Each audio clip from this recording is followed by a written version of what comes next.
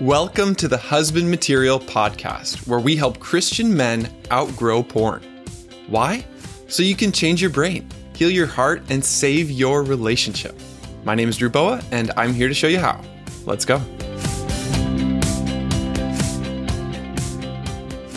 Hey man, thanks for listening to my interview with Dr. James Reeves. If you have ever longed for your local church to be a safe place of healing, a place that is trauma sensitive, a place that allows you to be real, to be broken, where it's okay not to be okay, this is the episode for you. James actually started the hospital church movement. Basically, the idea is there are hospital churches and there are museum churches. Hospital churches welcome brokenness, and they lead with brokenness and show that, hey, it's okay to be vulnerable. It's okay to be real. We are all sinners. We've all been sinned against, and we're here for healing. And then there are other churches which are maybe more of a museum type of church where people are showing up and they feel this pressure to be perfect or to perform or to have some kind of image. And James is an expert at turning museum churches into hospital churches. And he gives us some amazing tools to be able to do that. If you really appreciate the approach that we take at Husband Material of outgrowing porn through healing childhood trauma, and you've thought to yourself, man, I wish there was a place like this at my local church, then you will love these resources James has put together. He has made it easier than ever to create a culture of vulnerability, curiosity, and compassion in the local church where you can be real, where people can be healed. It's really exciting. Enjoy the episode. Welcome to Husband Material. Today, I'm hanging out with Dr. James Reeves, who is sometimes called the Pirate Pastor because he wears a trademark eye patch and cowboy hat. He's the author of Refuge, How Hospital Church Ministry Can Change Your Church Forever. And he's appeared on the Conquer series. Some of you might know him from that. And most recently, he has created an amazing video series called the Fearless Series for Men. Welcome to Husband Material, James. Thank you, Drew. Excited about being here. I love to tell the story. Me too. This is an amazing story. What is the story behind the Fearless series? Why is it so difficult for men to find healing in local churches? Well, it's difficult because the vast majority of churches have no strategic, effective ministry designed for that. So if men know that there's nothing there available for them, why would they talk about their struggle?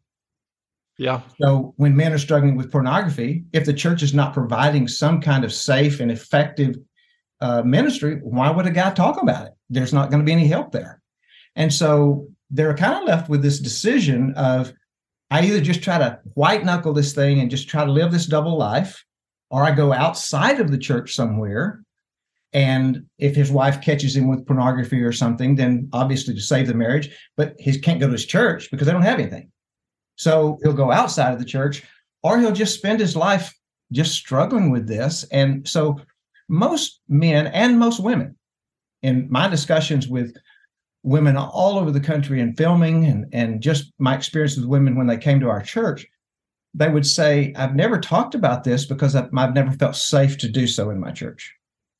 And you know, they believe, whether it's always true or not, I think often it is true, they believe that if they do talk about it, they're going to be shamed and they're going to be blamed and they're not going to be believed. That's with women with sexual abuse. With men, it's really the shame issue that keeps men from even talking about it, because they feel such shame within themselves about maybe what happened to them when they were a boy, or what they're doing now as a result of these dysfunctional behaviors that have come out of that pain and trauma that they would love to get rid of, but they don't know how. And they feel such shame. Here I am, a Christian, going to church. I may be teaching Sunday school and I'm doing pornography during the week. What are people going to think of me if they know? And so they don't. And so one of the things that we have to do, and one of the things that I do with churches, is teaching them how to create a safe environment for this to happen. And I think that the Fearless series, both for men and women, I designed it specifically for the local church because that's where my heart is. I'm a I've pastored local churches for over 40 years, one of them 38 years, the same church. And I believe in the local church. I believe the local church has all it needs to do this kind of help, hope, and healing work in the local church. They just need some tools of someone who's been there. And so the Fearless series provides that, both the men and women, provides that safe and effective tool, because it comes out of 3 decades of me actually experiencing this work being done effectively in my local church to help them kind of put their foot in the water, if you will. Yeah.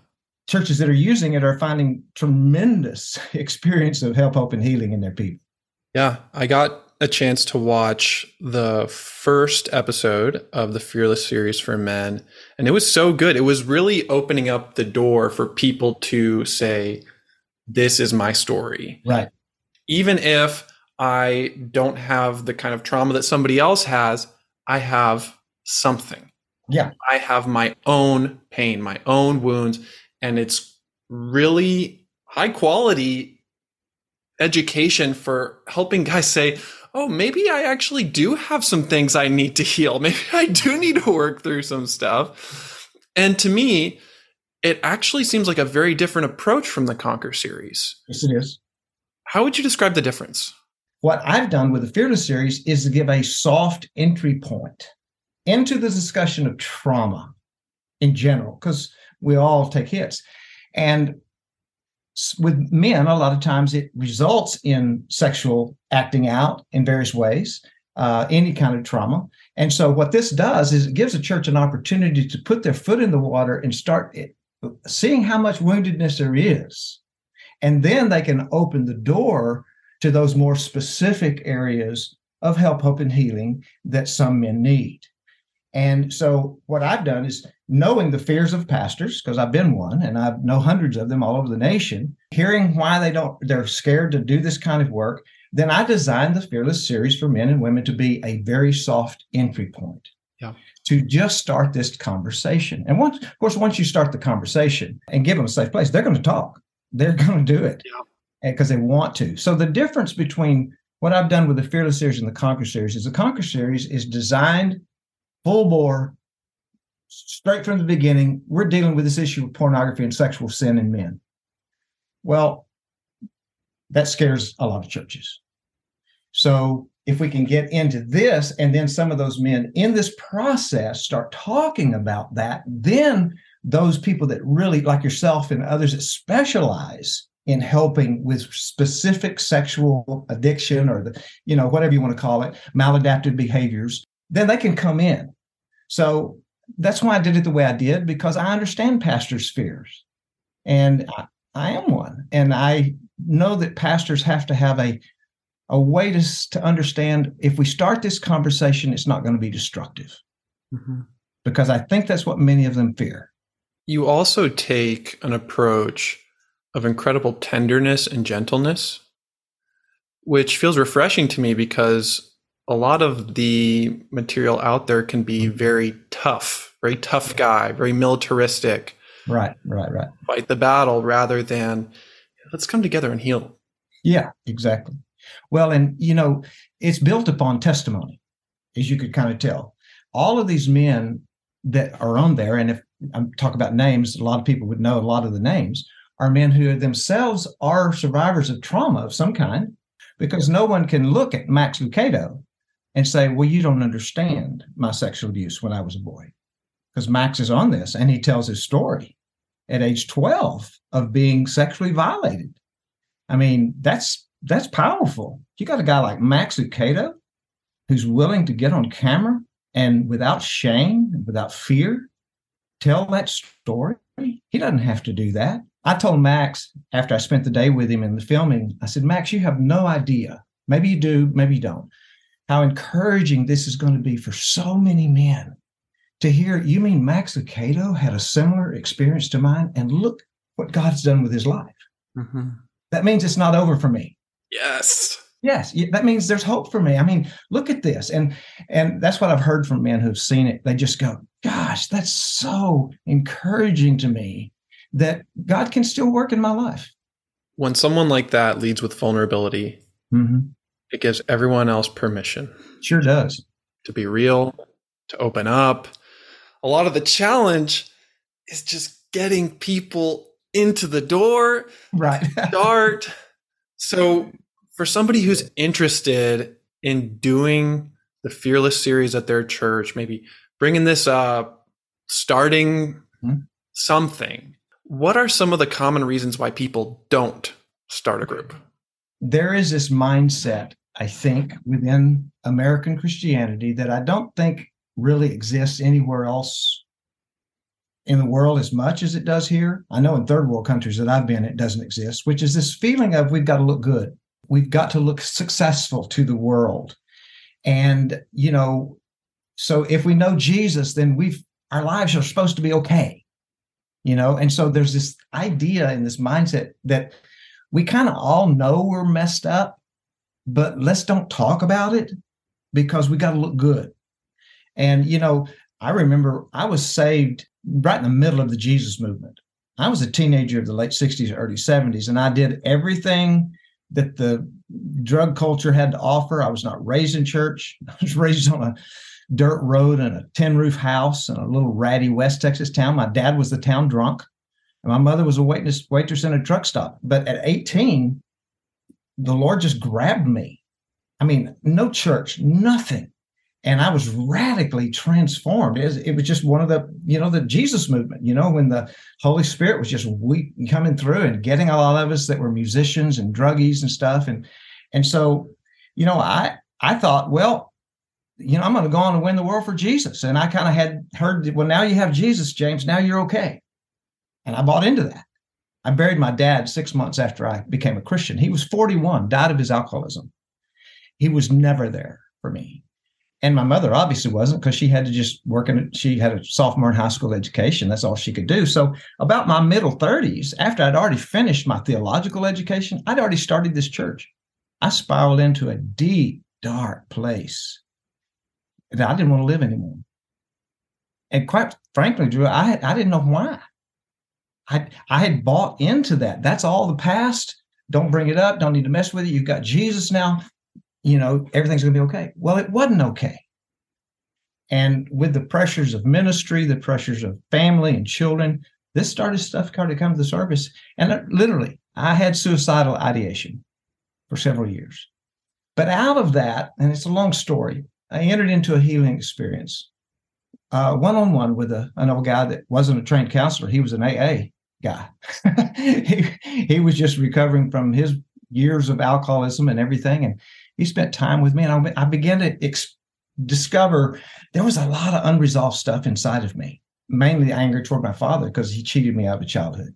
We didn't do Christmas. We didn't do birthdays. It was about survival. I went to school when I wanted to. I didn't go when I didn't want to. So anyway, I started dealing with that, and I just said, you know what? I'm going to start telling people about that. And I did from the pulpit. Because at that point, I was just excited that, man, something was happening inside. And people started coming up to me in my church and said, James, thank you for that. Let me tell you. And it just started coming to the surface. And we were, what do we do about all this stuff? So we just took the little bit that I knew so far, and we started that and started with one group. We offer about 30 different types of groups now in this church. Post-abortion groups for women and guys that are dealing with guilt from, when they were kids having an abortion or paying for one. I mean, all those things, if we don't deal with them, they're not our past, they're our present, and they will be our future. The point is that our people are sitting in our churches Sunday after Sunday, looking good on the outside and hiding addictions, hiding anger, unforgiveness, like I was. I could preach a great sermon about forgiveness. I just didn't know how to forgive my father. Truth of the matter is, I didn't even know I needed to until I went into this process. And that's where you're talking about, we don't know what we don't know until we get into a process that's designed to help us come in touch with it. So we just skim across the top of this thing. And we make church very unsafe to talk about anything, because the idea is, no, we're God's people. We've got it together. Well, when the senior pastor, the founding pastor of the church, started saying, I ain't got it together. I hate my father. I'm so angry. I don't know what to do with it. And for the last 2 years, I'm not sure I've even wanted to live. I went, wow, that guy has become safe all of a sudden. They saw me as safe. And man, they were longing to talk about this. So here we go. We just got to do this. And that's why I've dedicated the rest of my life, now that I've stepped out of the senior leadership of the church, I trained up my replacement, and I'm just going and helping churches how to get this process started. Do it slowly. This is not a program. You don't just open a box and you've got this thing. You take first steps, and then one leads to the other, and you just do the next right thing. And I'll be 69 in July, and I'm having the time of my life. I really am.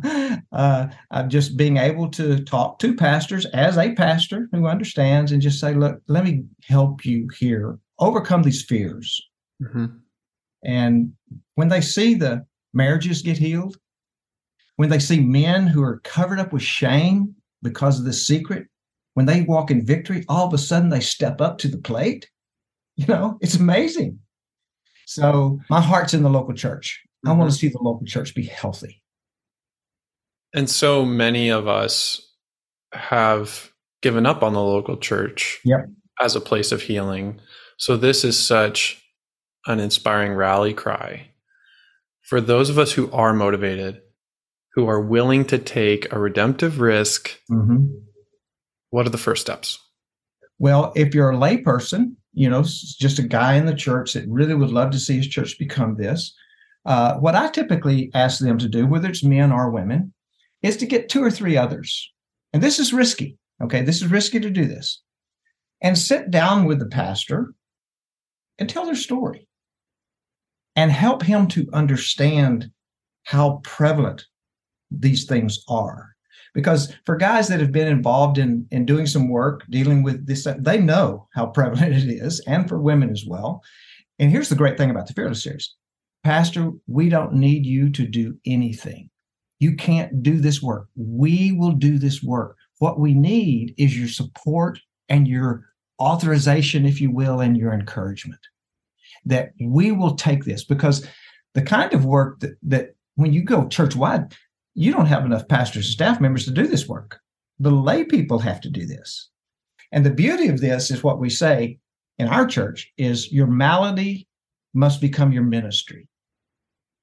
So when someone comes in our door with a malady of woundedness, and their alcoholism, drug addiction, sexual abuse, whatever it is, we say to them, if you will let us walk you through this process of healing, there will be a day and time when you will be able to take this and turn it around and punch the enemy right between the eyes with it and begin to help other people. I always ask people, who's the best person to help a drunk? Another drunk. Yeah. He can't say, you don't understand me, buddy, I am you. Okay, I was you. Who is best to help a woman who's struggling with the pain of her sexual abuse as a child than a group of women who have had that same experience, Christian sisters in Christ, who understand the healing process and can walk her through that? I spoke at a conference in Montana a couple of weeks ago, and I was trying to help them understand why. I always say, I'm not against counseling. Okay, thank God for counselors, but I'd like to put them all out of business. I wish the church would do its work. There'd be a whole lot less work for Christian counselors to do. So I give them 2 scenarios. Here's the first scenario.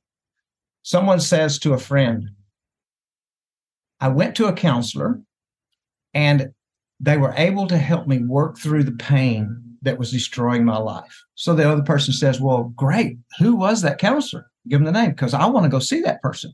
Okay.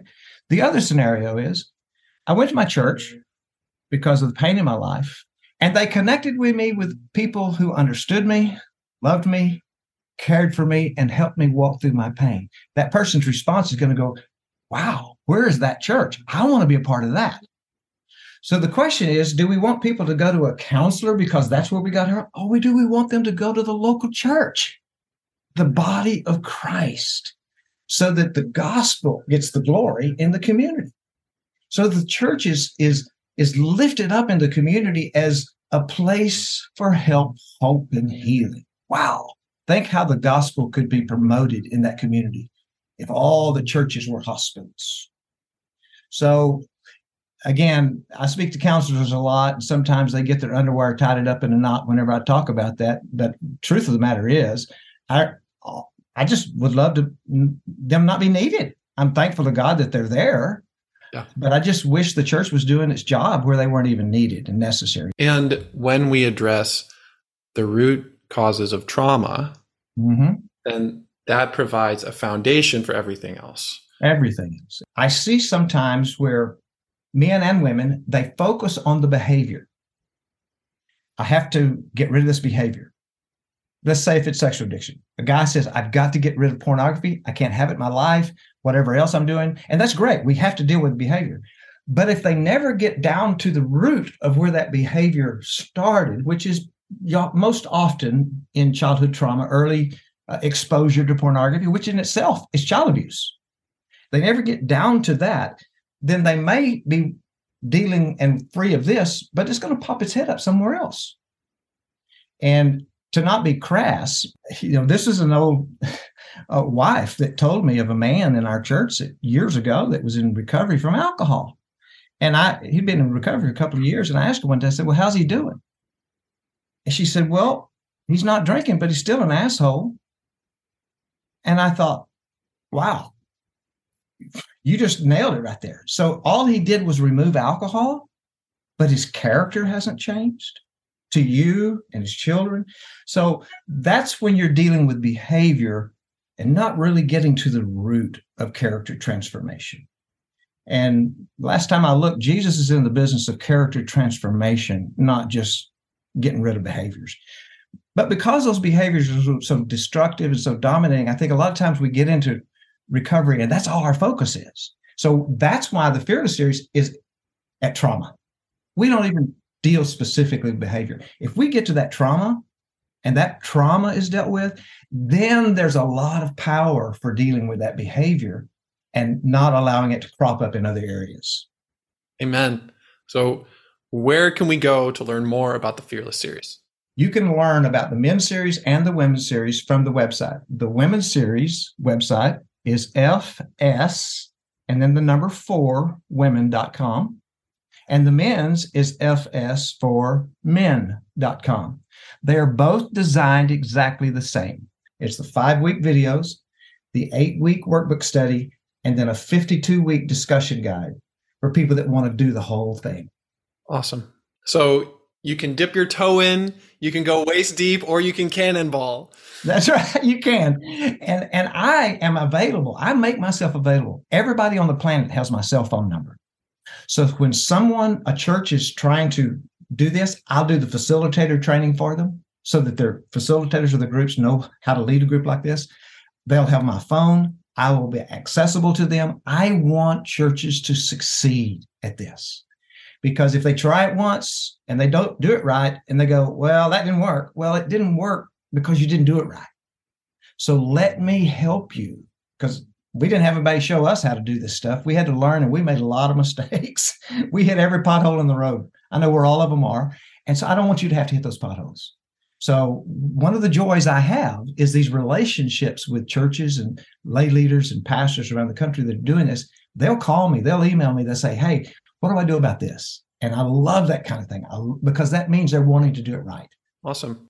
So you can find more about the Fearless series for men and for women in the show notes. You can also find James's contact information. James, what is your favorite thing about healing? My favorite thing about healing is to see the light go on in God's people's eyes. Believers that thought, I'm always going to be a second-class believer. And, I hear about peace and I hear about joy, but I just don't understand it. I know I'm saved. I know I'm going to heaven, but man, this joy thing and, this freedom, I just don't feel that. And you get to watch that. And it's a transformational thing as someone gets into the healing process. And once that light starts coming on, then you can't stop them because they've had a taste. I want more. And that's the part as a pastor, a shepherd, I love to see the sheep get healthy. That to me is the most important thing. When God's people really get healthy from their woundedness, man, it sets them free to do the work of the kingdom. To me, that's the most exciting thing. Awesome. Thank you so much. Thank you, Drew. I appreciate it. Thank you very, very much. You're welcome. Gentlemen, always remember, you are God's beloved son. In you, he is well pleased.